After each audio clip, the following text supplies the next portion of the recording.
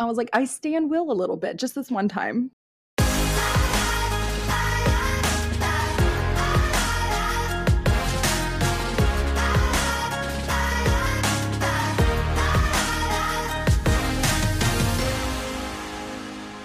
You're listening to Glee on the Rocks. Hello, everyone, and welcome to another episode of Glee on the Rocks. I'm Bea. I'm Mandy. And today we're talking about Season 4, Episode 16, Feud. Oh my God, isn't this a precursor to Ryan Murphy doing his, like, other thing? Anyways. Oh, wait, I bet it is. Wait, I didn't even think about it. So I'm going to read an abbreviated version of Glee Wiki's summary for you guys. Feud premiered on March 14th, 2013. For the first time in Glee Club history, the students give the teachers an assignment, Feud. As the episode goes on, more feuds develop between Ryder and Unique and also between Blaine and Sue. Ryder, with the new online love interest, is asked to back off Marley as he ruined her and Jake's relationship. Unique also has problems with people identifying her as a boy, just Ryder, not people, just Ryder, identifying her as a boy, while Sue is determined to force Blaine back into the Cheerios to help her win upcoming regionals. In New York, Santana digs out Brody's secret, turning out he isn't who he really said he was. That sentence is bad. Shocker. This episode is directed by Bradley Bucher and written by Roberto Aguirre-Sacasa. Okay, so a lot of stuff there about people we don't really care about. Where was Kurt? I was sad. Yeah, really, needed some Kurt in this episode. I think that would have improved things a lot. I mean, honestly, I could give a long list of what would improve things a lot. I think we're both in agreement this was not, the most interesting episode. No, it's like two of the plots here are wrap-up plots. Two of the plots are kind of starting plots to some more storylines. All of them are categorically not good. Just stigmatizing, boring. Apathy is the best emotion I feel towards a plot line in this episode. Oh, we're gonna have to dig deep for that thing I like. Yeah. So overall impressions, not the best episode ever, especially after some of the ones we just had. There were some good episodes, and now here we are. Yeah, it is Glee, and we ride the roller coaster, just like we did many years ago. Exactly. We were having flashbacks to watching this live. This was right around the time I started getting really not okay with Glee, just utter disappointment. I mean, and it wasn't even playing; it was just the whole thing. Yeah, I'm not generally a spoilers fan. I enjoy watching things as presented for the first time, but I think this is around when I just started looking for every spoiler possible. Right. Just tell me what's going to happen. I need to be prepared. Yes. And I always want to find solace in the songs, but there were some out there mashups in this episode. And I guess it's to be expected. All these songs are theming around a feud between two famous singers, which I didn't even know half of these feuds existed. Yeah. So even less reason than usual that they have to mash up songs. Usually the mashups are thematically similar or lyrically similar, and here we're just literally clashing two artists against each other. Yeah, they're not good. There's only one in here I would say is maybe a good mashup, which I guess we'll get to that when we discuss the songs. I was about to say, I'm trying to guess which one you're gonna pick. Don't tell me yet. Yeah. Okay, so let's pick our poison. Do we want to go New York first or Lima first? Let's do Lima first because it is, I feel I don't know. I feel it'll end the episode on a slightly more positive note to do New York. We can talk about, for Santana's song. I like where you're going. Yeah. I think everybody already knows our favorite song from this episode. Absolutely. The lesbians are in control today. Yes. So over in Lima, and in case anyone forgot, how could you? Finn kissed Emma right before her wedding. Then Emma freaked out, left Will at the altar. And in the last episode, Finn finally told him that he did that. So the episode opens with what I thought was really funny, actually, was Will kind of making Finn his bitch, making him like go get lattes and pick up the dry cleaning. And then complains that like it's not clean enough for like I mean, nothing Finn does is right. It felt I was like, I stand Will a little bit, just this one time. I'll never. It was funny, and I've never said it before. That was funny. And it culminates in the Glee Club setting down Finn and Will, their two choir directors, and saying, you guys have to do an assignment, which is feud. So they have to pick 2 songs from 2 feuding music acts and sing a mashup. I like how in this part, Tina acknowledges that regionals are coming up soon. And like it does make sense. Yeah, you need your like teachers not fighting. But also, is there any regionals prep happening? Oh, I was going to say, this is that time dilation part of the seasons, because we just had, what was it, Valentine's Day episode, basically on Valentine's Day, and now regionals is coming up, but it's going to be in like 6 episodes from now.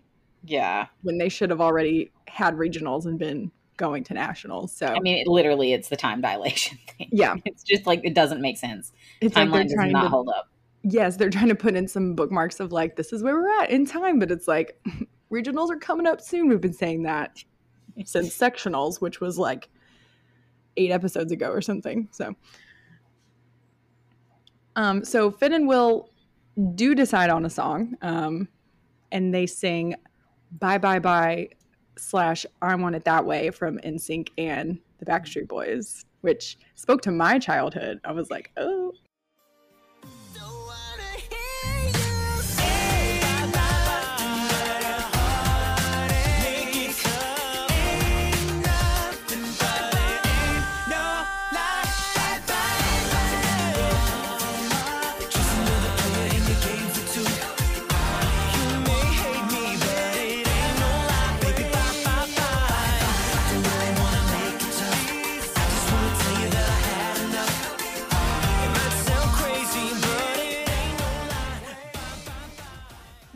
That's literally the song that I was going to be like is the only mashup that I thought. I agree with that. That's what I thought you were going to say, because it truly is the only one that like mashes up pretty well.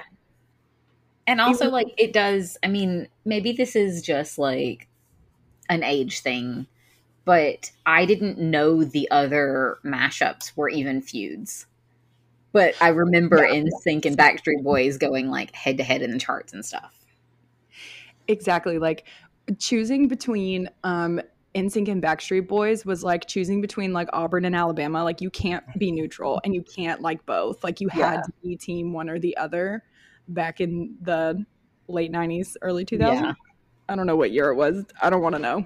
I'm old. Yeah. And I was an NSYNC girl. What about you, Mandy? I was not a boy band fan.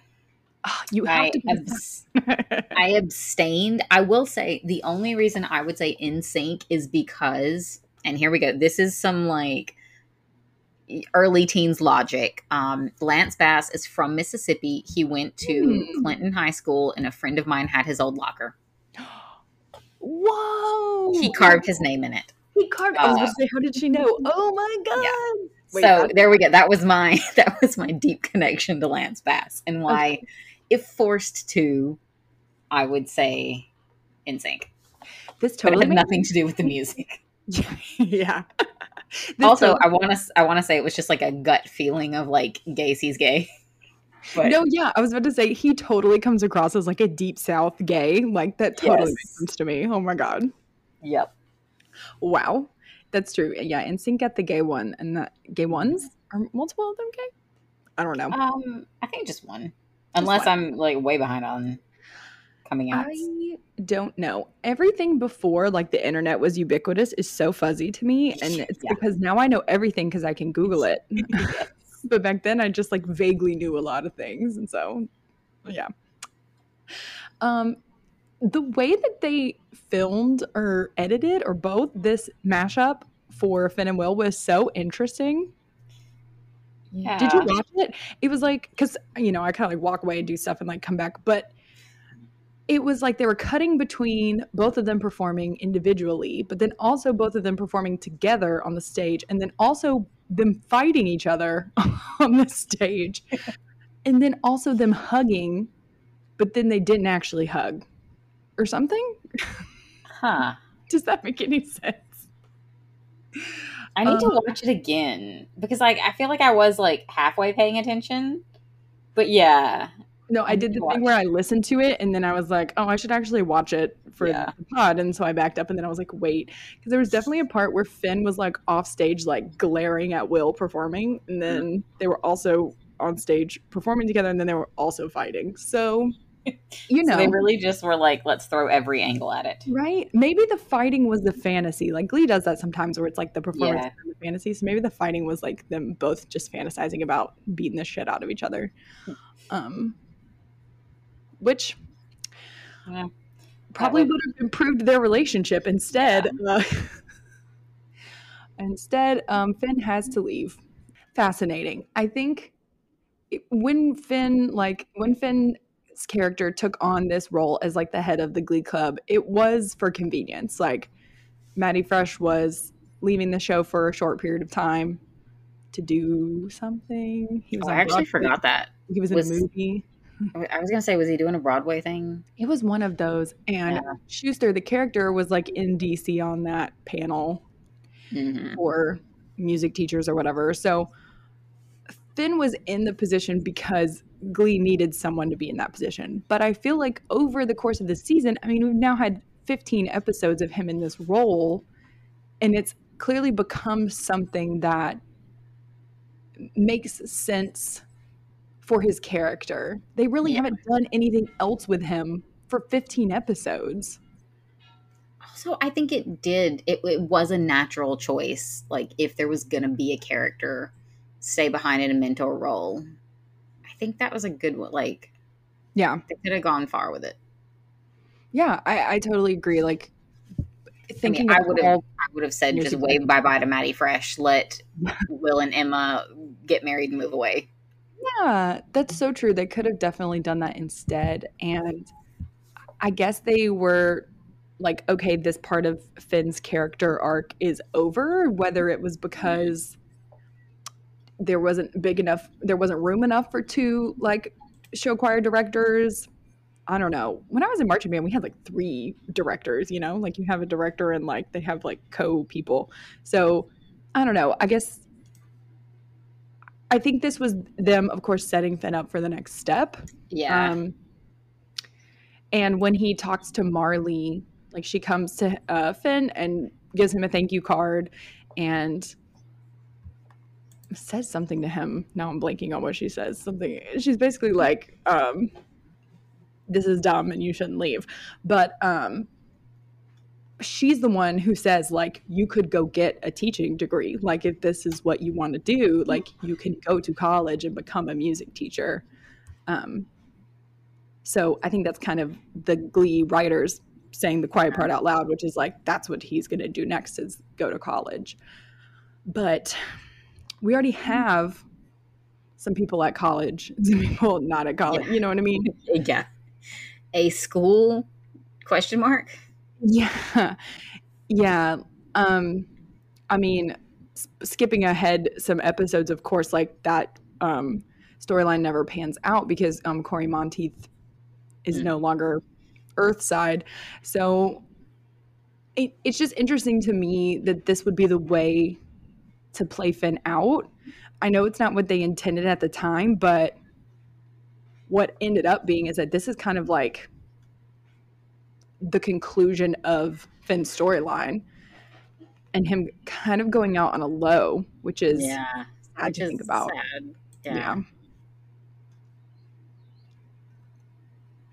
Especially because he and Will never really become friends again. Yeah, they didn't quite have get the time to wrap that storyline up the way I'm sure they thought they would. Right. And this is where I'm like, Ryan Murphy never went to college. I mean, he might have, but not a regular one because it takes a long time to actually finish a degree.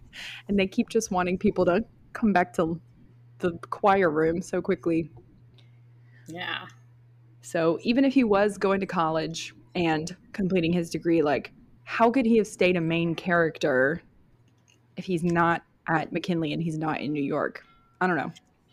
I feel like the only way that could have worked, and this would have required them to clarify some things about Glee Club, is if Glee were an after-school activity and Finn were taking classes at like a community college nearby. See, that makes sense. I think there was an episode recently where they did say it was after school. Okay, see, that might have worked. I mean, it still would have been a stretch, though. But there's so many episodes, I feel like, where they're in Glee Club wearing some outfit and then they're in the hallway wearing the same outfit, like it's the same day. So yeah, frustrating. I don't know. They don't do timelines. They don't do consistency. I think it just depends on who writes what episode. Like, yeah, they all have different opinions on when Glee takes place during the day. All right. Do we want to get into the Blob? The Blob. Blob 2.0. Blob 2.0. Yes. So where we are is Ryder helped Jake with his Valentine's Day stuff for Marley. And then Jake was like, yeah, so we're going to have sex. And Ryder was like, what the hell? Like, I didn't help you do that so you could bone her. But of course, Marley can speak up for herself and was like, no, I don't want to have sex. But like, all this stuff was nice. And like, I love you. And Jake was like, oh, okay. So Jake and Marley in love. But then Ryder kissed her. Yeah. He's like, I'm the one who did all the Valentine's Day stuff. And actually, I like you. Kisses her. Marley immediately goes to Jake and is like, this happened. He kissed me. They have a little conversation in this episode where he's basically like, you shouldn't have even let him think that kissing you was an option, which I'm like, I kind of wanted to slap him during that scene. What a fucking like male thing to say. I was like, how's she supposed to control what someone else thinks? And also, why is it her responsibility? Yes, it was very like, what were you wearing type of angle and logic, and I hated that. But I think Marley did a good job kind of putting him in his place of being like, I'm in a relationship with you, and that means that like I can talk to whoever I want to talk to, and I'll keep being honest with you about stuff. And I like that she pointed out the double standard that like, girls are gonna like flirt with him too. Yeah. And she was like, do you like turn away like girls who try to flirt with you? And he couldn't say that he does. So you, Jake. Marley's they're horny high schoolers, and that's what they do. Yeah. And Jake was always like, still is, I'm sure, like the bad boy, like the puckerman. The puckerman, exactly. So at the same time, Ryder don't know how he met this person, but is in the library, like chatting. This is like, it looks like MSN chat or something. Yeah. With a girl named Katie. Did Ryder use the same app that Blaine met? Oh my God. light post on? He booked her on Facebook, and then they took it over to the AIM. Like, I know, it's so funny because every time they show him messaging her, he's in the library. Yeah. That seemed like a strange choice. Very weird. And I was like, wow, this was really outdated, honestly, for there to only be computers in the library and for the only way to message someone to be on a computer. I mean, I think it was outdated for the era that it aired in. Exactly. Yeah. We definitely texted people at that point. Yeah. I don't know. Like iPhones had already been invented. Yeah. And like I didn't have like an iPhone for a bit, but I definitely had like an iPod Touch where I could like message people or like be on the internet. And I also had a personal laptop. Like I don't know why he's like in the library. I even had a personal desktop like years before this. Like I'm like, you can't message her at home? um, I know, so strange. I did like the part where he was like, she was typing and he was looking around and like one of the people typing was like the librarian. I was like, wouldn't that be funny if Yeah. Katie turned out to be the librarian? That would have been better. That would have been Yeah. better. Because Ryder is talking to Katie about what's going on in the Glee Club, including his feud with Unique. And the feud, I mean, truly centers around the fact that Unique wants to be seen as a woman and respected as a woman by him. And he is playing the whole, oh, I'm so confused, it's so hard card. Just like, just again, wanted to slap him in that scene. Yeah, he fucking sucks. And this was, I have to like keep reminding myself, like, this was the best transgender representation on TV by far at the time. It's so stupid that it's true. So like, it's true. It's horrible that it's true. He knows they fucked it up, which is why what happens in season 6 happens, but like, they don't even give Unique the language to really talk about her experience in a way that, and I don't think she like owes that to Ryder, but I think like if you're going to be having this after school special kind of plot line as they like to have, like I feel like you have a responsibility to give your audience a clear, delineated, like Ryder is the one in the wrong, Unique is the one in the right, and she is very clear about who she is and like her experiences. I mean, not to mention that Unique gets like almost, I was gonna say gay bash, that's obviously not the right word here, but almost gets like attacked, like definitely verbally assaulted for her what she wears by some random bully girls we never see again. But they're reinforcing that Unique is going through some sort of like physical what am I trying to say, like trials, suffering basically for this decision to be presenting as a woman and to be called Unique. And one thing that Ryder brings up is like, well, you just dressed as a boy yesterday, blah blah blah. And I just hate that. I hate that Glee gave him that power and didn't give, like, I feel like Unique's like viewpoint is always just kind of like, I'm who I am and I don't need to explain myself to you.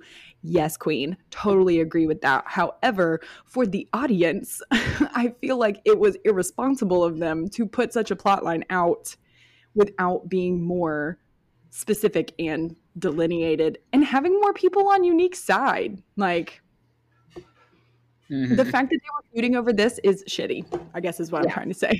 Like, it shouldn't even be a feud. Yeah. Why is it on the same level as like Finn and Will or the other people like who had some like petty interpersonal things basically at the end of the day? Like, we're talking about Unique's safety as a trans person. And I feel like they gave Ryder a lot of airtime to like talk shit also, like transphobic shit. It reminded me a lot of Finn's speeches that he got like toward Kurt. This was like the transphobic version of Finn's the faggy lamb. Yes, yeah, 1,000%. And like, I don't know, it was so. I will say it seemed perfectly realistic for the attitudes at the time, and frustratingly enough, even now from a lot of people, just like, I don't get it. This isn't something that I can empathize with. So like, whatever, pick one or whatever. Right. And I think he even said like, I'm so confused. It's so hard. Like, I don't get it, like type of attitude. And it's like, there's nothing for you to get. Yeah. You don't have to. It doesn't matter if you get it or not. Yeah. Yeah. It's about respecting another person as a human being. And I wish that Glee had gone that one extra step. Yeah. Because it really paints Ryder as like, oh, poor me, I'm just so confused and this is all new. And Unique, being like, I don't have to explain anything to you, which, like I said, totally valid. but for an audience, puts Unique in the position of like, well, she's just a bitch type thing. Yeah. And I hate that. Like, yeah, Unique shouldn't have any of the like responsibility in the feud there. It's just Unique being attacked. Yeah. And I hated that. But in order to work out their feud, which once again, the feud is Ryder refuses to call Unique a woman, they sing "The Bitch Is Back" / "Dress You Up" because apparently Elton John and Madonna had a feud for like a decade or was something. Unaware of that. No idea.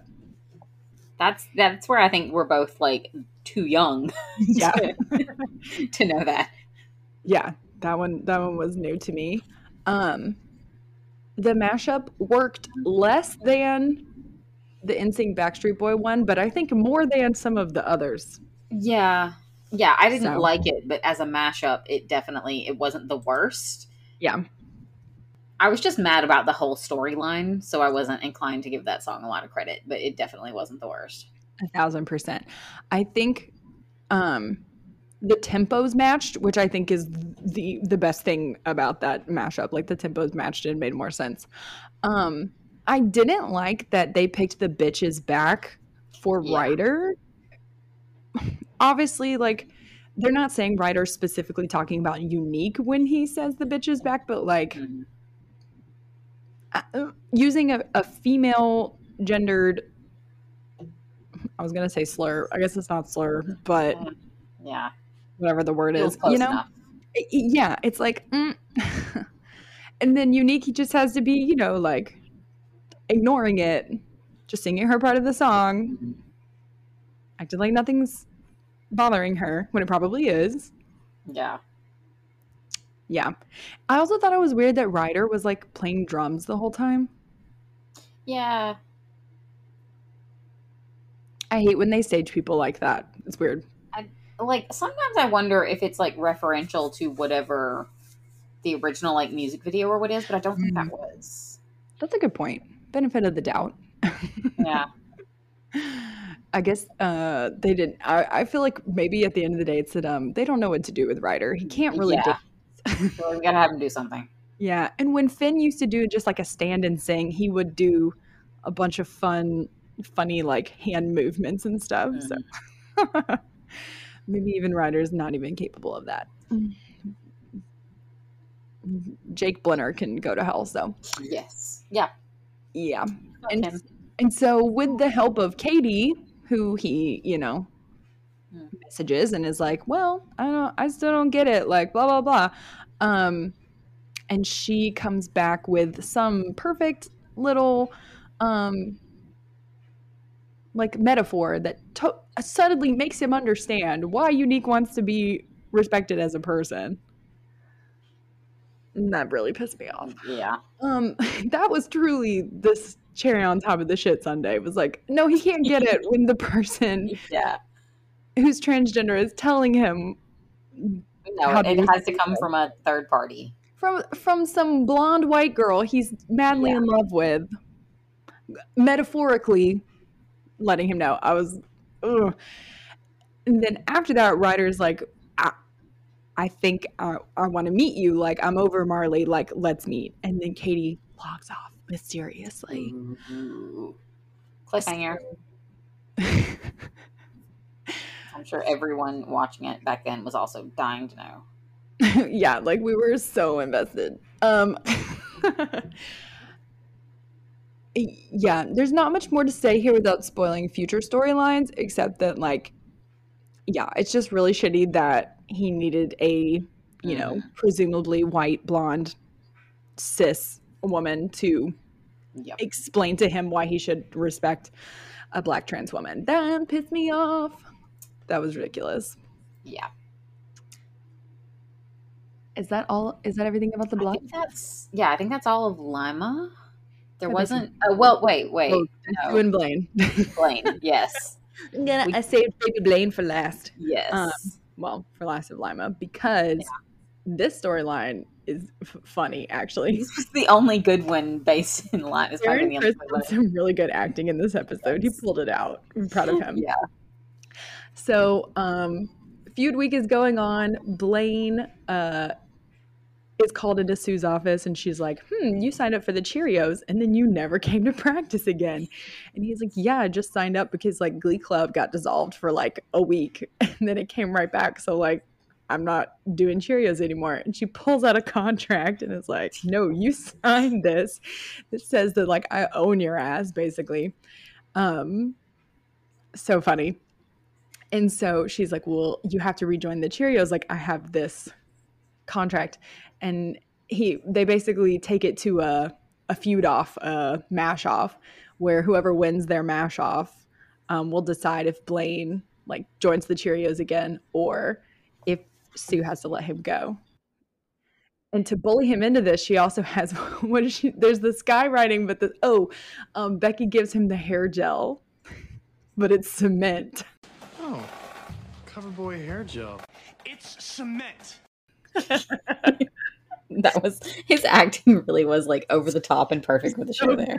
His eyes were bulging out. I loved it. And then she hires a skywriter and it says Blaine is on the bottom. Which we all know was supposed to say Blaine is a bottom, but they weren't allowed to do that. Exactly. And they say something later about like him being on the bottom of the pyramid. Yeah. So it's a little wink, wink, nudge, nudge. But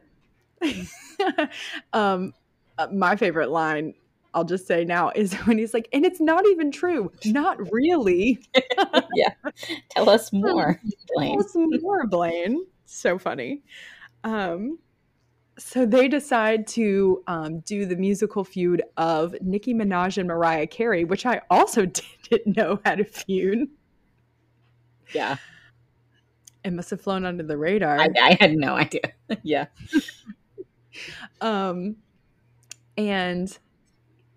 the mashup is the worst one of the episode by far. Horrible. Bad.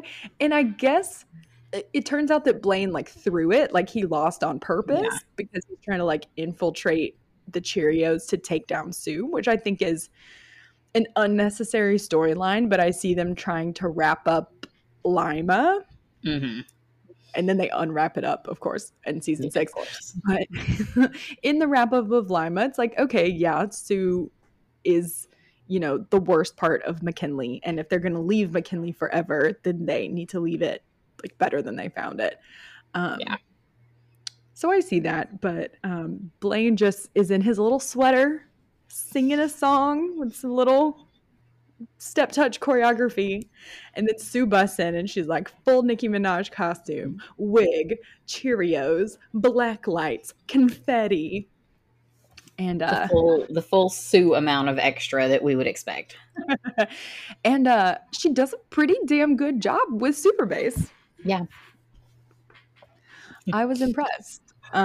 Super bass is one of my favorite Nicki Minaj songs. And like that is the frustrating part about it being such a bad mashup, because individually, like, they're fine. They just didn't mash up. The two songs didn't go together at all. No. And like I said, part of it was, Blaine is throwing it on purpose, blah, blah, blah. And like, I get that. But if you're going to let Darren sing, let him sing, damn it. Yes. And then the last thing in Lima is they have an ending group song for some reason. I don't know why they bothered to put that in. Except that I think at this point in the show, they were like, we must always end with a group song on the stage. I mean, that is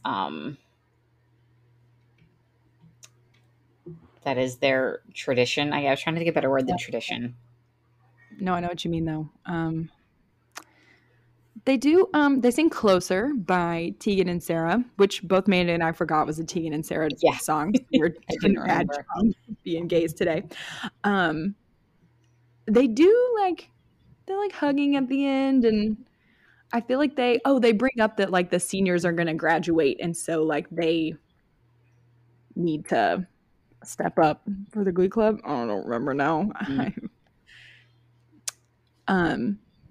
One thing that the Glee Wiki pointed out was that they mention like the seniors that are going to graduate, and they don't mention Sugar or Joe. Yeah. So although Joe was a sophomore when he was introduced, Oh, I see. When Ryder mentions that they're going to be the ones in charge when the other graduates, he never mentions Joe and Sugar. Okay. Yeah, so Joe and Sugar, I guess, should have both been juniors this season. Well, spoiler alert, they all get written out anyway. So Yeah. Kitty's the only one who survives that bloodbath. I think that's pretty much it for Lima. So we have closed out the Finn and Will feud. Finn is on to new things. We are opening up this storyline of Ryder texting this girl, Katie, who he now is all in for when he was just in love with Marley, like last episode. Yeah. And Blaine is now going back to the Cheerios, which we all stand him being in Yes. that little uniform. He looks so small, isn't it? Like, I was going to say, if that was just like a convoluted way to get him back in the uniform, I applaud it. Yeah. Good job. Thank you, Roberto Aguirre Sacasa. Yes.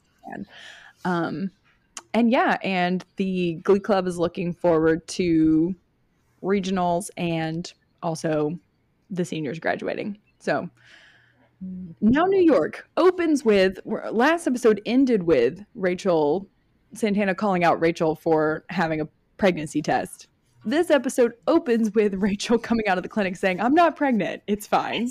It's such a shitty like resolution to such like I'll say good build up. Yeah. Like really, we're just no, just immediate like nah, never mind. Right? Not pregnant. You couldn't have even like thought it maybe was true for a little bit longer. Yeah. Just an episode of Rachel trying to figure out how she was still going to achieve stardom, like with a kid in tow. Considering like what she would do if she was pregnant, I totally agree. Like, why bring it up just to cut it right off like that? It made me sad. Because I think there was a lot of potential there for just like something interesting. I mean, I don't trust Glee to do like an abortion storyline, but I think an abortion storyline is better than a school shooting storyline, personally. Really, like Glee did a lot of things we didn't trust them to do, and it didn't stop them. So,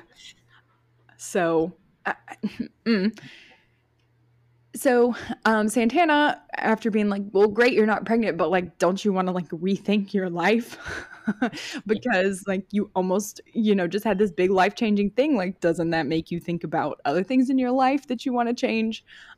AKA Santana is anti-Brody #1. Yeah. Which I have to agree with Santana. He's been real sketchy. Yeah. He sat in Kurt's chair ass naked. And I've disliked him since. Also, they should just trust Santana. She says it in the episode, like she's better at reading people than they are. Which is totally true. I did appreciate Santana in this episode is like, Kurt and Rachel are my family, and like I want to do, I'm protecting them and like taking care of them. And I feel like Rachel and Kurt did not appreciate that about her. They didn't. They really took that, for granted, basically. Which I get on some level, because she did like just like go through all their stuff and literally was stealing their stuff as she and she's like living in their house without paying rent and just kind of showed up at their door. Like, I get it, but she's clearly trying to look out for Rachel. Yeah. Like, the fact that neither of them were that sketched out by him like having a wad of cash and another phone, it's like Brody says he was a cater waiter on the side. What? Why would you need another phone? And why would you get a wad of cash? I was going to say, cater waiters don't get tipped that well. Not at all. Maybe if he had a wad of ones, but it was not a wad of ones. Yeah. Oh, man. So we cut away to Brody working his mysterious other job. And apparently there is a hotel in New York where just a bunch of 40, 50, 60-something ladies hang out and meet their male escorts. And Brody and all the male escorts and all their ladies do a cover of How to Be a Heartbreaker, which I love Marina and the Diamonds. And I'm so sad this is the only song they ever covered. And it's a really is it? Yeah. To be fair, this is her only song that like made like the top 40, So I'm sure they wouldn't have ever done anything else, but she has such a good discography and this song is not this cover does not do it justice. At least in the show, they don't use the part where he's like, at least I think I do. He sounds like fucking Goofy in the recording. So they don't use that part. But then it's also a duet. So Rachel comes in singing the slow part, thinking about her relationship with Brody. We don't want our hearts to break into, so it's better to be fake. Can't risk losing a love that can make.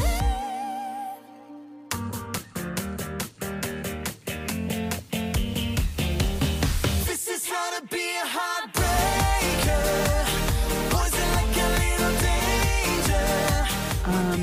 But yeah, so Brody is a male escort, which is a totally fine thing to be, Glee. Yeah. Yeah, there's so much judgment over it. And again, we're asking a lot of Glee. Right.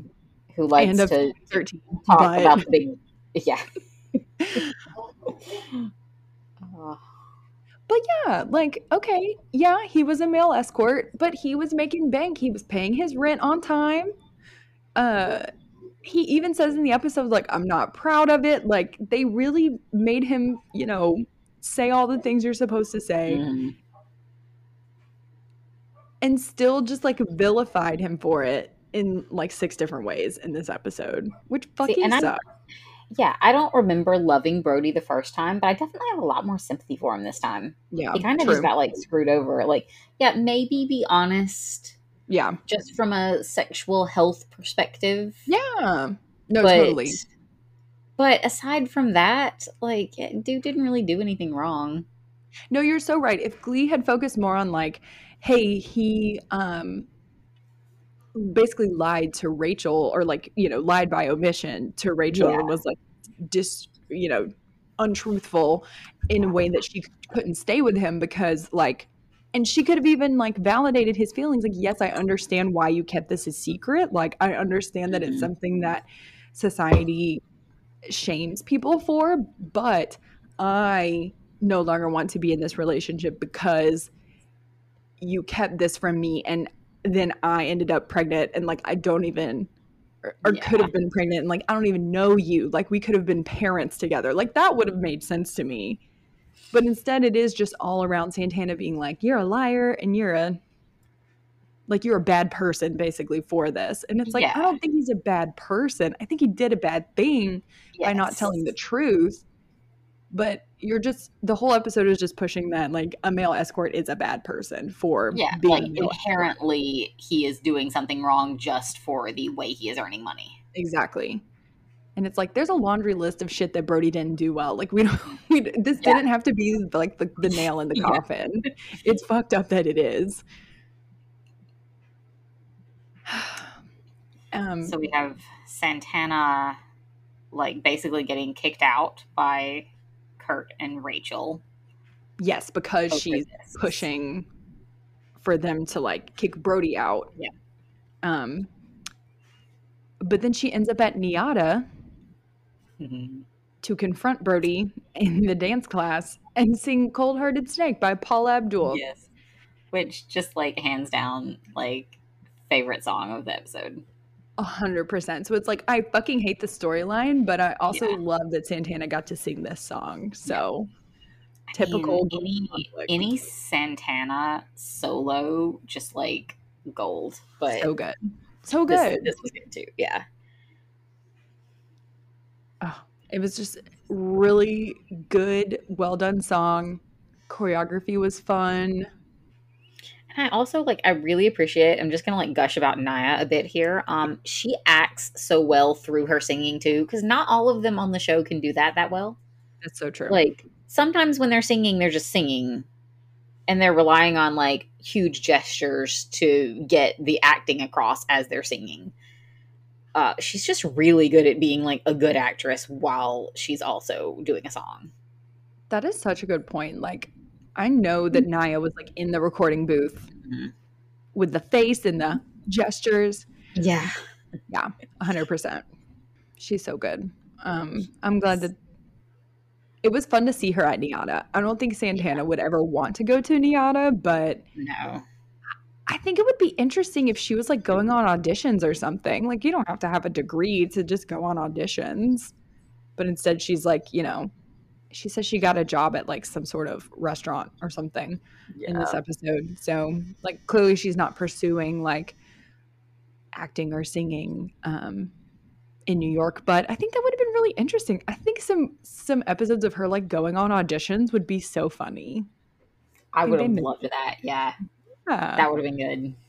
I feel like there should have been more episodes like that in New York. Like, how funny if just Santana, Kurt, and Rachel all went on like an audition together. That would have been good. I would love that. At least we have the whole like diner storyline coming up, right? Yes. No, I am excited about that. I'm looking forward to enjoying that.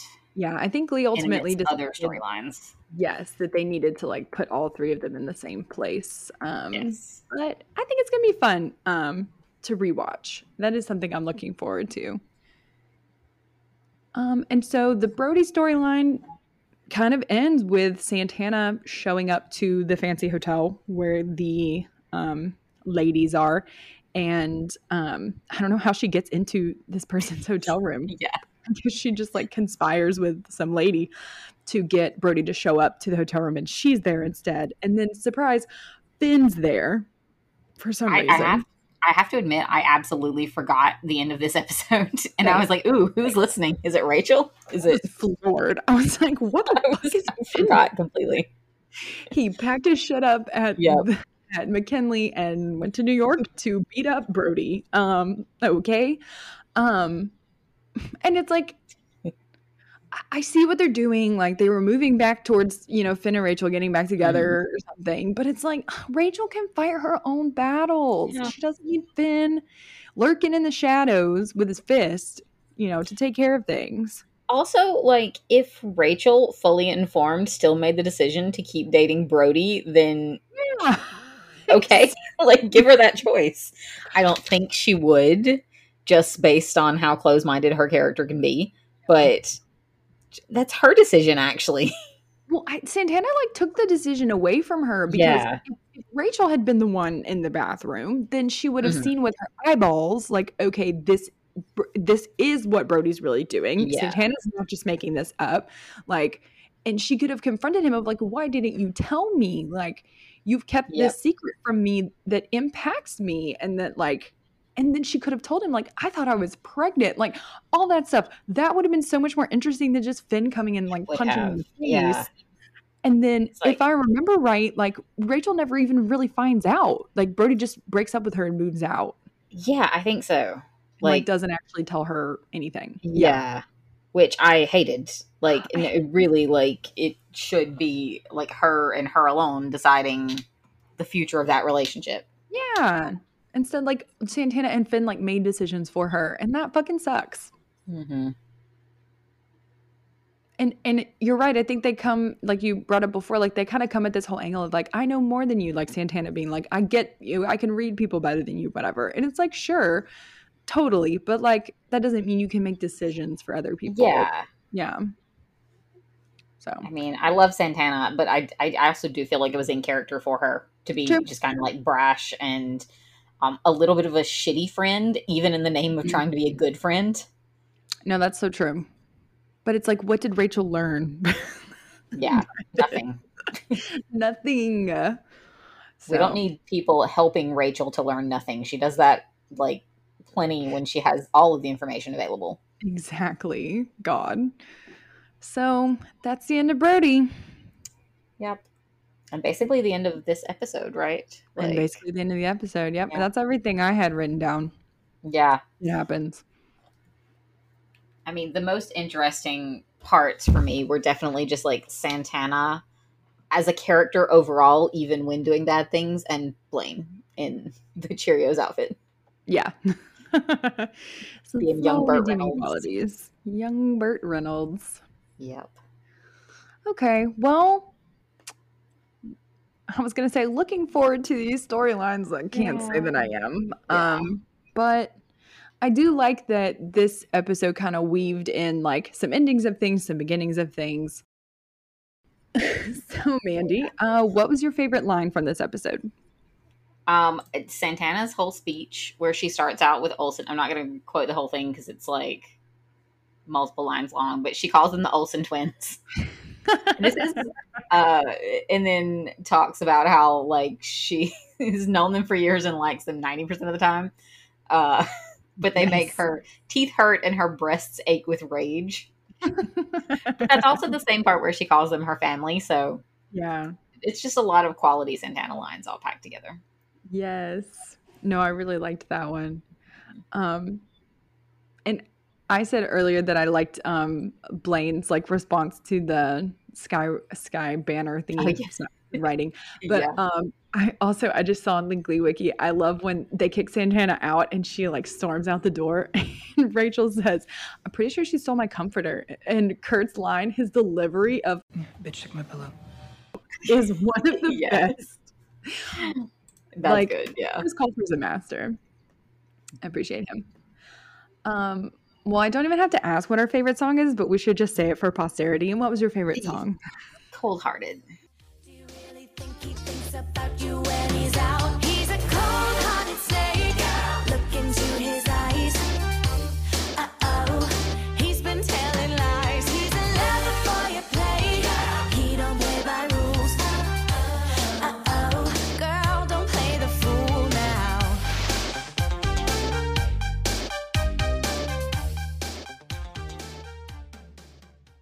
Cold Hearted Snake was by far the best song in this episode, and I'm gonna go rewatch it after we finish recording because it was really good. And I will, to be fair to the episode, I will also say a favorite actual mashup, and that is Bye Bye Bye, and I Want It That Way. Agreed. Strong agreed. That was the best mashup in this episode by far. Like, I think that and Cold Hearted, only two songs from the episode I wouldn't skip if came up on my playlist. Yeah, I agree with that.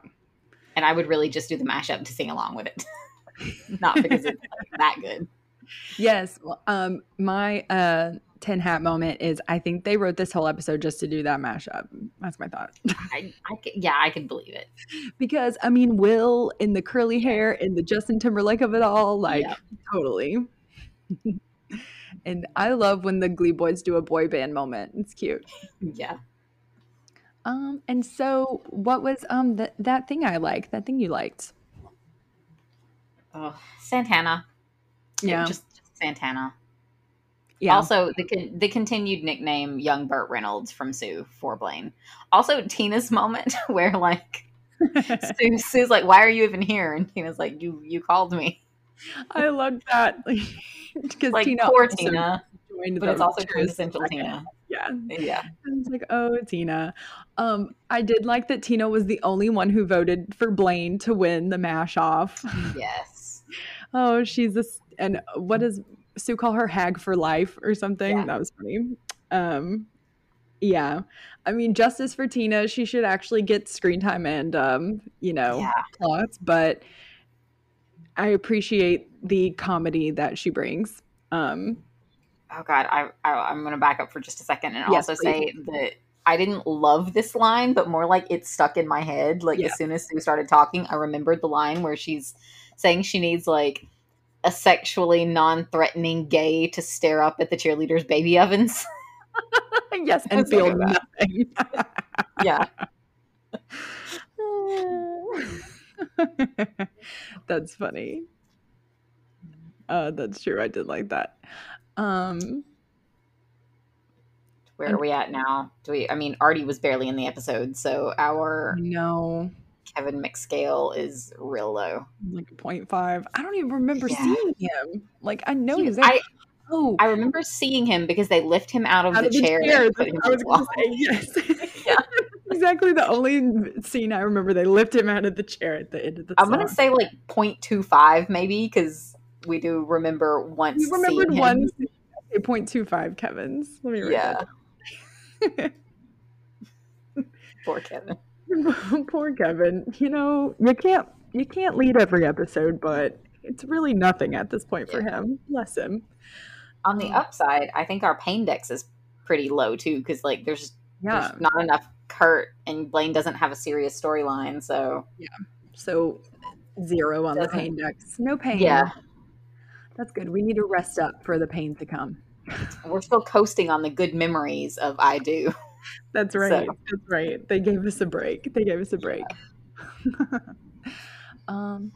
Alrighty. So that is our episode of season 4, episode 16, Feud.